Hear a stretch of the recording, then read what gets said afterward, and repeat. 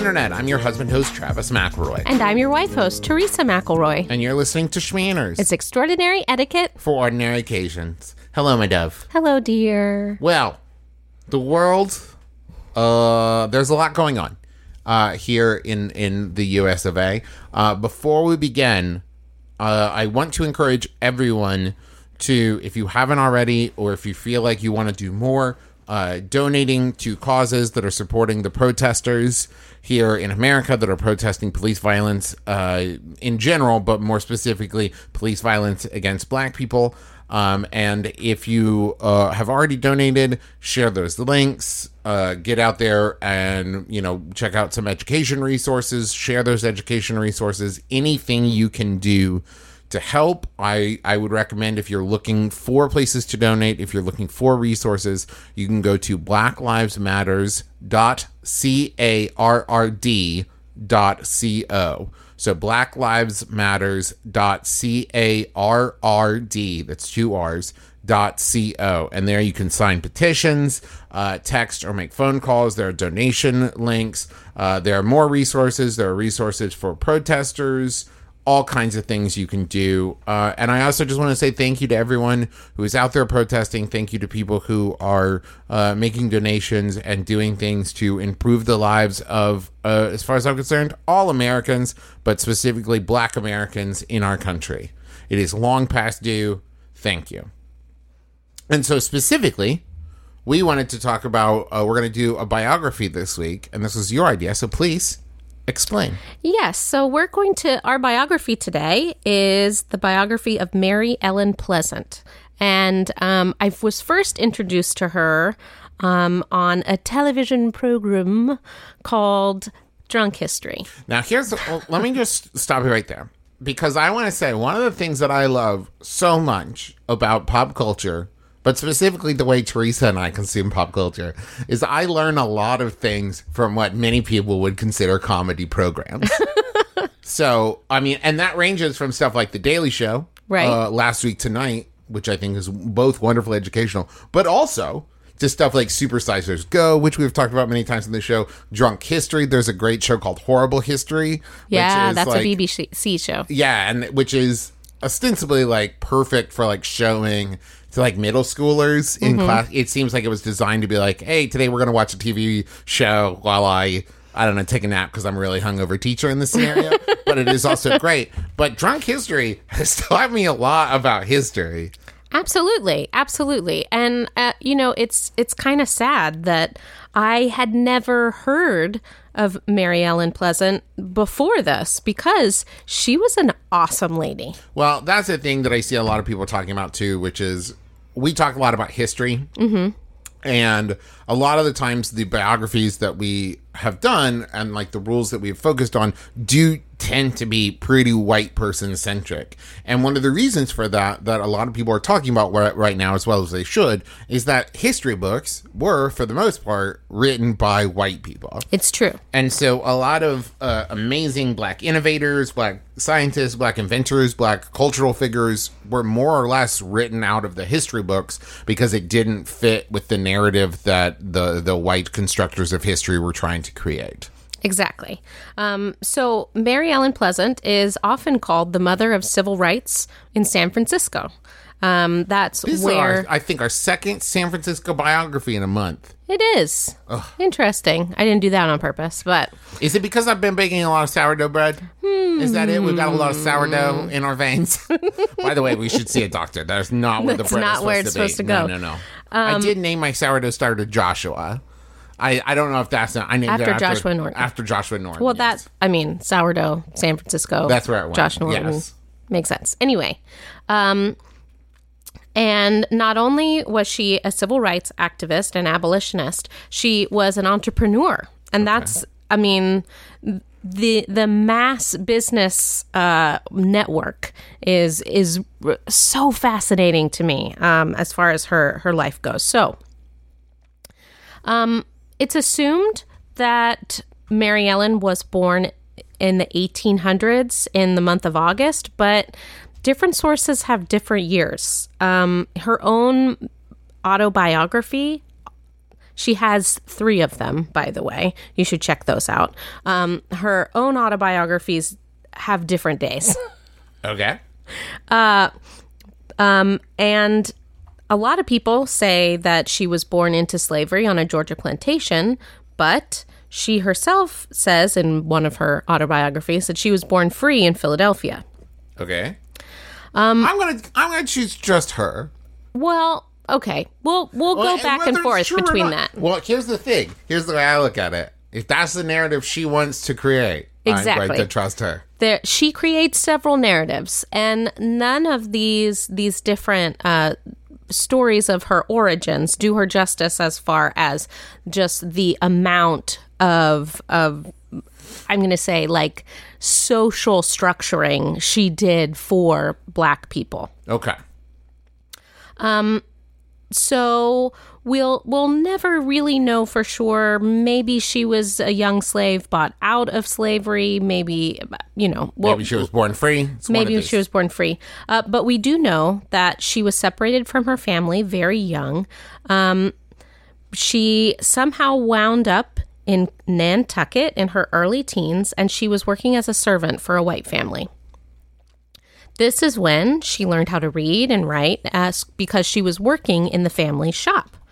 And it's also assumed that working for this family is where she began to become so deeply passionate about the abolitionist movement, because this family was working for the abolitionist movement. So okay. I'm hesitant to say that she was part of the abolitionist network at this point, but she certainly has this white family, this position in the white family is where she started out her abolitionist ideals. Okay. So this was her, at the very least, definitely made connections to the abolitionist network and yes. to this kind of anti-slavery movement. Exactly. Though I imagine she was probably already pretty anti-slavery. Yes. So it was a good fit.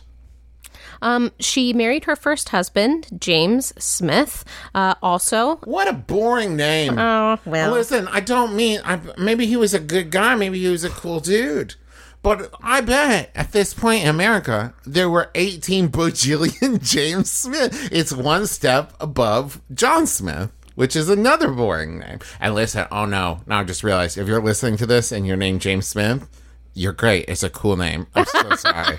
So sorry I said anything. Backpedaling. It just sounds, I'm just saying, sounds like a made-up name. It's the name I think the doctor uses John Smith whenever they need to give like a fake name or something. They say, I think it's whatever. It's not. None of this is germane. None of this is germane because he was also an abolitionist, and together they worked the Underground Railroad, possibly as slave stealers, possibly hiding people, but definitely helping them get all the way to Canada. Nice. He died because people do. Wow. Well, hey, they do. I mean, so what you mean is so far. Everyone has died so far. That doesn't mean I'm going to. Please. Of course. But he did leave her a bunch of money, which was awesome, and told her to never abandon the cause, which she absolutely never did. Good on you, Mary Ellen. Okay. We are now up to 1848, where she fell in love with John James Pleasant. Okay. I'm just saying, that's a cool name. That's a cool name. John right? James Pleasant? John James Pleasant. I like that name. It's a strong name. Well, from now on, you're going to like every name, because all names are good. Okay. I'm just saying, it's a fun name to say. Okay. And it's speculated that they got married, although no records of their marriage exist. But she did bear his name until she died. They were forced to move to New Orleans due to their activities on the Underground Railroad. And that is when the gold rush happened. Okay, yes, I've heard of this. 1850, We should California. do a whole episode on the gold rush, by the way. Sure, yeah, let's do it. Are you going to research it? Yeah, sure. You heard it here, folks. Hold him to it. Yeah, because I'll forget. 1850 is when California joined the Union and joined as a free state. So no matter who you were, you could go to California and find your fortune. More about that. Probably you didn't, but Yeah. That's listen, spoiler alert for when we do the gold rush episode. Most of the people who made their money from the gold rush made it by selling supplies, by selling things to people who were trying to find gold. Right. There were not many people who got rich from the gold rush by mining and panning for gold. Like, it's people like Levi Strauss and people like selling, you know, those kinds of goods and materials to people who were trying to Okay, mine. but spoilers. Okay. So in April of 1852, that is when they moved to San Francisco. And so here is the stroke of genius and the sad part about the society of the day. She was light-skinned enough to be able to pass as a white woman. Mm-hmm. And so she used her husband's surname and got a job as a cook and domestic servant in a San Francisco businessman's home.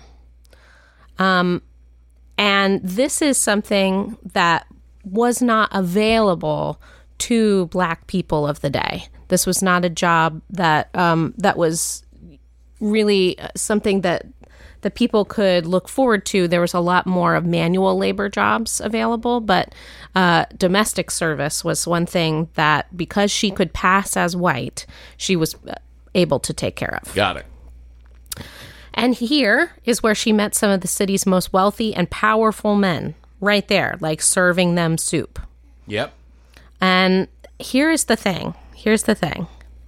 She was basically invisible to the men that she was serving. And that's not to say that because she was Black, she was invisible. It's but because she was the working class. She was working class, right? And we've talked about the idea that the servants should just kind of like swoop in and be just out of, just out of eyesight. And I think that we've even talked about hand signals and things like that the host and hostess usually would give to the servants and things like that. But what she did was she was able to listen and pick up tips about investment opportunities, gossip, business advice.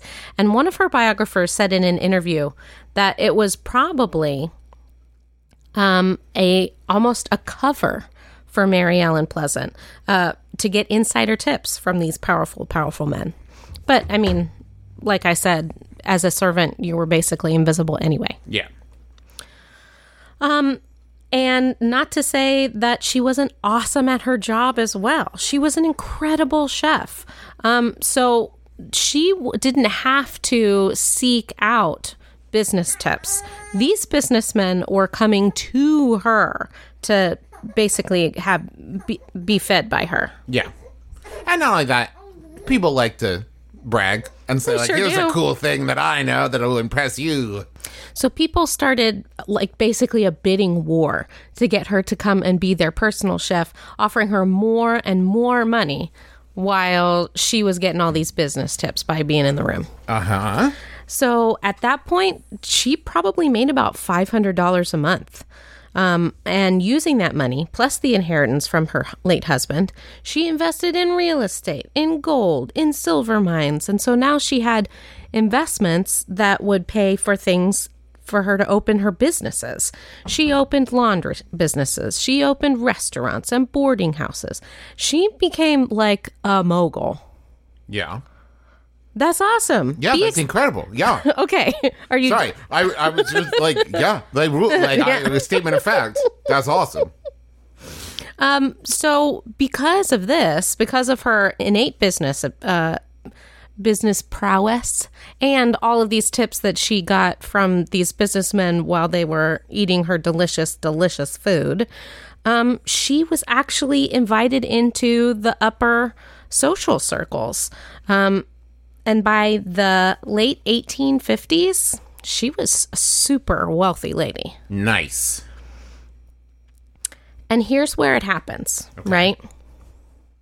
She could have just like enjoyed all her money and enjoyed her lifestyle and just kept on keeping on getting big bucks, right? But instead, she really put her money where her mouth was into the abolitionist movement. So she bought freedom for slaves. She would also offer them continuing financial support. She hired countless Black people to work in her various businesses, which, like I said, was unheard of at the time because most of these kind of emerging middle class, positions were still held by white people. And a lot of the manual labor was done by Black people, even if they were free. And she would help these people move up in society by using her clout and her money.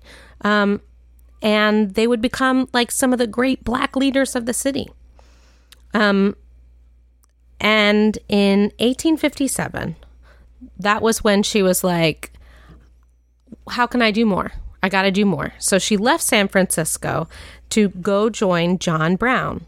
And if you haven't heard of John Brown, he is a very outspoken, famous abolitionist. Yeah, I from West Virginia know of John Brown very well because of Harper's Ferry, West Virginia, which maybe that's a whole other thing we should talk about. We are getting ideas right and left. Love it.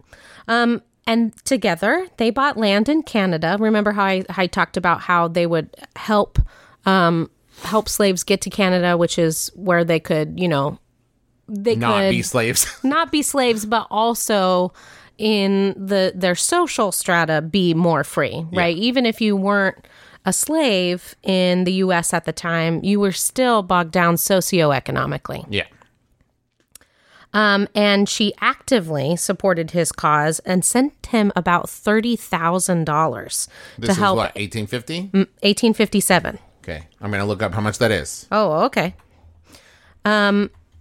And after this contribution, John Brown hoped he would provoke a large armed slave uprising, but this is when he got caught.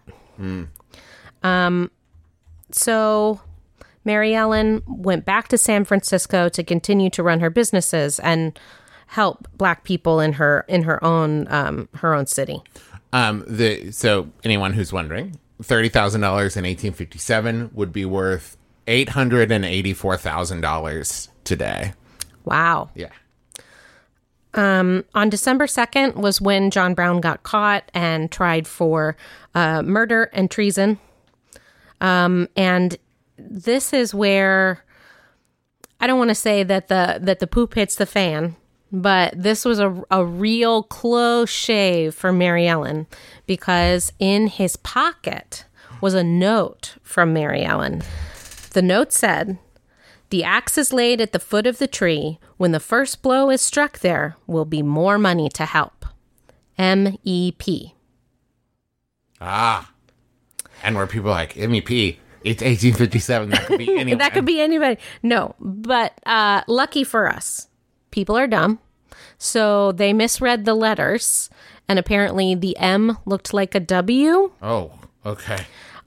So when this note was put in the newspapers as like kind of a look out for this person, we know what they're doing, what they're up to. They were looking for WEP. Okay. Whew, wipes the sweat off the brow. Yeah. And we really only know this because she admitted it shortly before her death. Yeah. That's the only way we found out. Okay. So back in San Francisco, 1860s, she's got boarding houses. She's got laundry businesses. She's got restaurants. She's got it all. She's everywhere. And helping Black people at every turn. And she would often dress below her station so as not to draw attention to herself. She's a genius. She is a genius. She is a genius. All this time, she's still saying that she is a white woman. Yeah. Well, that's the thing. Like, we've talked about, like, I say she's a genius, right? Because, like, that is a move. The wherewithal to be like, if I dress too fancy, right? If I draw too much attention to myself, people are going to start like looking into who is this person socially, like we've talked about, especially in the mid 1800s, right? We've talked about this on the show so many times. So much was about like society and like understanding like where the money is and who has money and who's influential. And so not even from a gossiping way, but just like if there is new money, right? There are countless people who are going to be like, well, now I want to know everything about them. Exactly. And if they dig too far into her, like, past and being and stuff, her whole game is going to be, like, you know, up, right? So this idea of, like, I'm going to play it really cool and keep it low down and not live extravagantly and not draw a lot of attention to myself is just genius. And she was still making that bank. Yeah. She got involved with a young bank clerk named Thomas Bell, and he was already making a ton of money selling mercury, which was a big deal in the 1800s. That's a whole other thing. That's a whole other thing. You can listen to the Mercury episode of Sawbones if you want to learn about Mercury. Yeah, but teaming up with Mary Ellen was really where his business potential was unlocked. It's possible that they had a romantic relationship, but probably not. There are different sources about that. But what is certain is they began to invest in a variety of businesses, with Pleasant leading the way. Except she was so savvy. Oh man, she was so savvy that always looking over her shoulder, knowing that the whole thing could blow up in her face at any point, she starts putting a lot of her investments in his name. Genius. And all of that would help her in 1865, when the Civil War was over, and she went down to the San Francisco Public Directory and changed her racial designation from white to black. Boom. Mic drop. Okay, so once again, genius, because this is great for two reasons. So the investments in the dude's name, in Bell's name, is one. Once again, there are people, especially even if she is passing as white at this point, she's still a woman, right? And so if people are like, she's making a lot of investments, what is this lady's deal, right? A lot of scrutiny there. And two, if, as you have said, I'm gonna say stuff, because saying poop hits the fan feels so wrong. If the stuff hits the fan, then like the investments are in his name, so it's like it's still covered, and they're still cool. And then for her, after the Civil War, to be like, oh, by the way, boom. It's just such a power move. It really is. In 1866, this is another one of her like milestones of her career. She and two other black ladies were kicked off of a city streetcar. Because at that point, it was like, you know, we are all familiar with in the 60s. Rosa Parks and the bus boycott. If we're going to mention Rosa Parks, I want to also mention Claudette Colvin, another great Drunk History episode about Claudette Colvin, the person who was first kicked off the bus, and then Rosa Parks took up the kind of like the carried it from that point forward to get more notoriety for it. But it actually happened to Claudette Colvin first. She was the person who refused to get off, and she did not get recognized for a long, long time. But it was Claudette Colvin that started the bus boycott story, and then Rosa Parks became the face of it. But I wanted to mention that to make sure, because we're talking about history, and I want to make sure that that is accurate. Yes. Great. So they were kicked off the city streetcar. And then, because she had money, because she was in society, she fronted a civil suit for racial discrimination. In like 1866. Okay. Amazing. They went after two different cable car companies. One of the streetcars even announced that they would allow black people on their streetcars with no more forced removal. Okay. So you win some, you lose some. Only one of the companies, but still, 1866. Yeah. It's huge for that point. It went so far, it went all the way up to the California Supreme Court. And she led the way for the desegregation of the city streetcars. This Mary Ellen Pleasant is amazing. Okay. So, we've been talking about the money, right? We keep talking about how many businesses she had, how she had her hands in basically everything and was a mogul. Yes. I want to talk about that money. Okay. The money that this number is so unfathomable to me. Her fortune, she was probably worth close to $850 million. Whoa. And wait, in today's money? In today's money. Oh, okay. Because if that was in 1860s money, that's so much money. But even now, that's still so much money. Don't get me wrong. So much money. Yes. That is so much money. And she had a beautiful Victorian-style home, probably worth about $2.4 million today, which, I mean, we're talking about California real estate. So there's a lot of millions in California real estate. It's incredible. And they had a 1,000-acre ranch in the Sonoma Valley.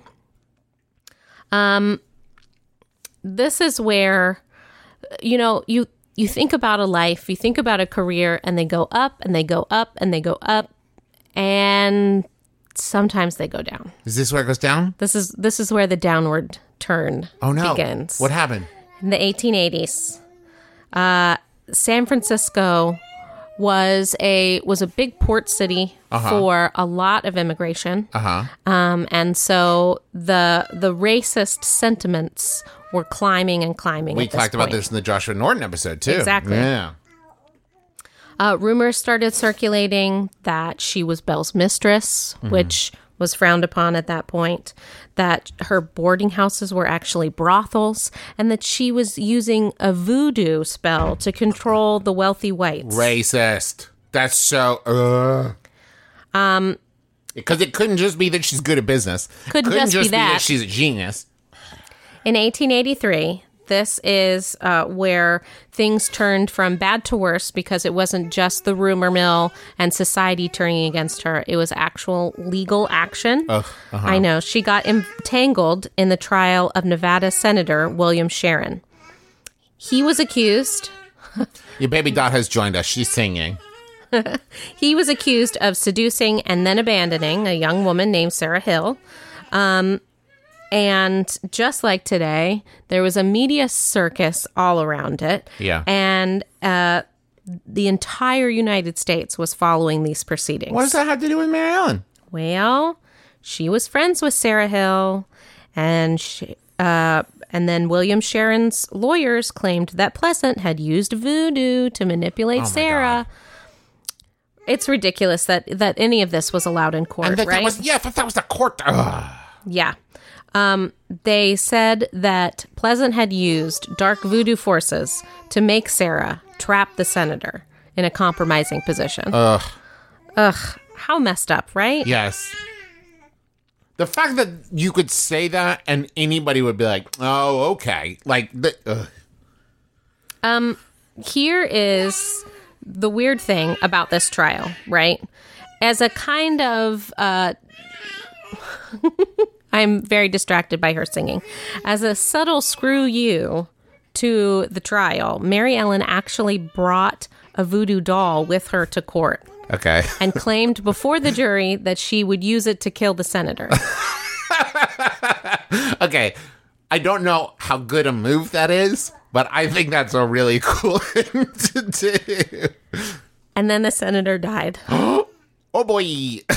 Okay, that might have backfired a little bit. Yeah, so basically this confirmed her as an evil, mythical voodoo priestess. She had to at that point be like, okay, wait, hold on. Whoops. You all had to see that was a joke, right? Oh.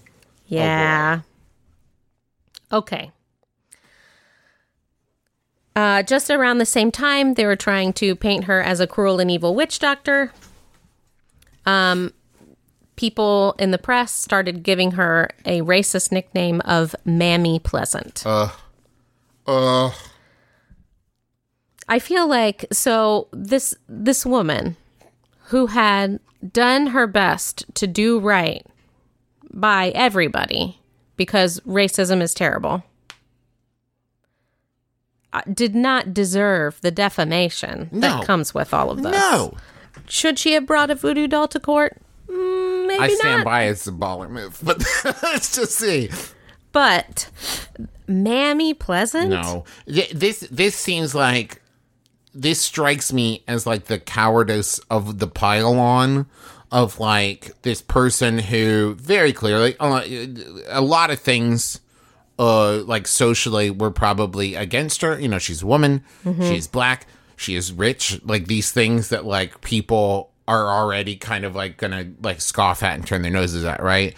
Where there were probably all of these racist cowards who wouldn't say anything against her while public opinion is like, she's great, right? But as soon as they see any kind of opportunity of like, oh, now she's associated with this court case, now these rumors are spreading about it, now that they would pile on and be like, oh yeah, we don't like her either. And it was like, you cowards, you would never say anything.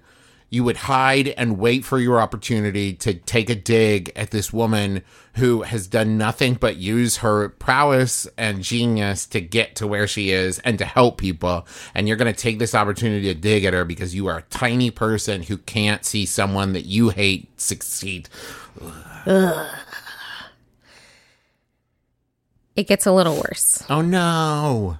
Usually the worst thing that happens to people is then they die. I know, but not yet. 1899. And she died too. I mean, everybody does. So far. Yes, so far. Please don't take this away from me. It's the only thing that lets me sleep at night. 1899, Thomas Bell dies. Okay. And his widow ran a full smear campaign in the San Francisco Chronicle. Against Mary Ellen? Yeah. She titled it The Queen of the Voodoos. Oh, no. Mrs. Bell painted her as a monster, accusing her of witchcraft, saying that she had murdered Bell. But these business partners were so entrenched in the whole thing where basically his son sued her for half of her fortune because they were so entrenched together. And because so much of the stuff was in Bell's name, which had protected her previously, ruined her in this, right? So much of it was in Bell's name that she had no claim to it. She had to give it up. Ugh. So this is the end. In 1904, at the age of 89, she died. She was kind of, I mean, for all intents and purposes, she was put out. You know, she was living on the kindness of her friends, and I think that, you know, one good turn deserves another, right? She put a lot of people in jobs. She put a lot of people in the upper strats of society, and thankfully, these people took care of her when she was on the outs as well. It's weird to suddenly feel the deep vein of feeling that I am feeling about someone who died 116 years ago. But it just feels like I was saying about like the pile-on, that as we hear all of these stories about like quote unquote self-made people throughout history, and we talk about stuff like Rockefeller and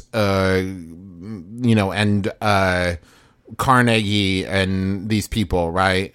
That like they built these fortunes and they were seen as idols, as someone you would want to be, right? So the idea that not only did they got to keep their fortune and pass it on to their children and pass it on to their families, right? But that they somehow deserved it because they worked hard and because the bootstrap fallacy. Right. And the thing is like, you hear those stories and you're like, these were the people that everyone was striving to be. And then you hear a story about a woman, a black woman, who literally pulled herself up, who started from nothing and became a multimillionaire, and that as soon as there was any kind of, whether it be age or opportunity of weakness or whatever, everyone just wanted to take it away from her.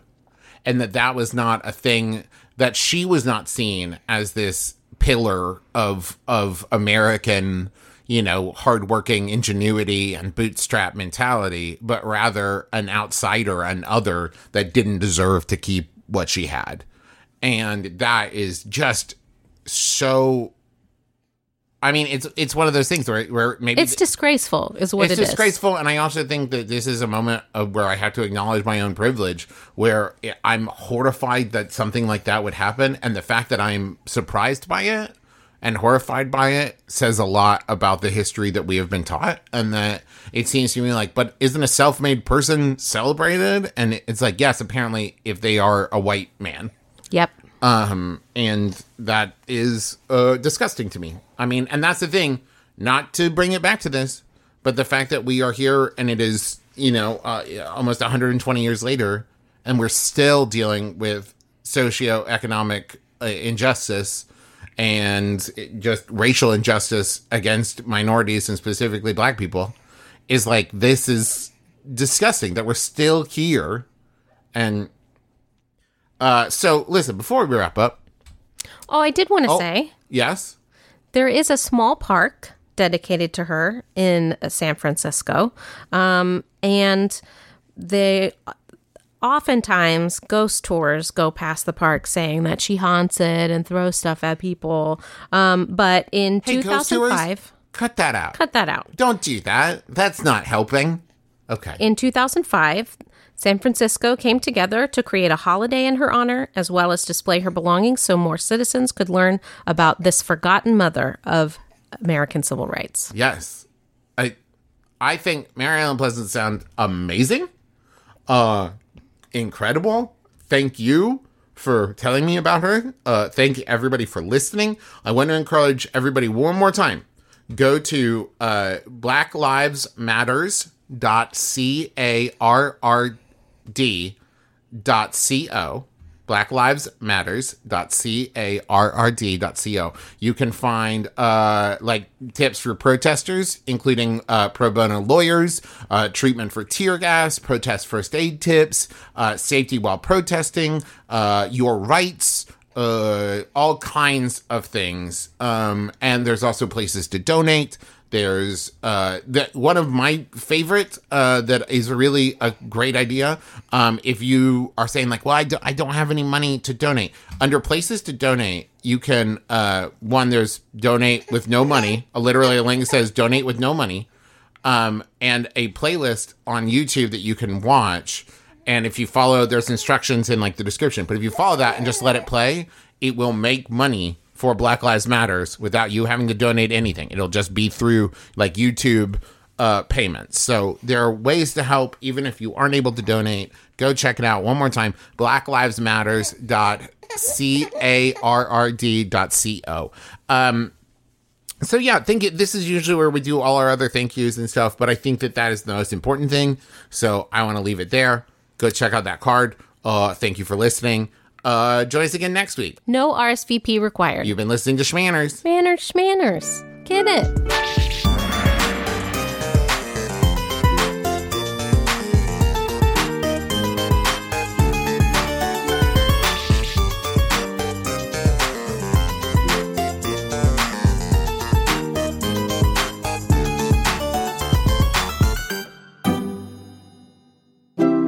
MaximumFun.org. Comedy and culture. Artist owned. Listener supported.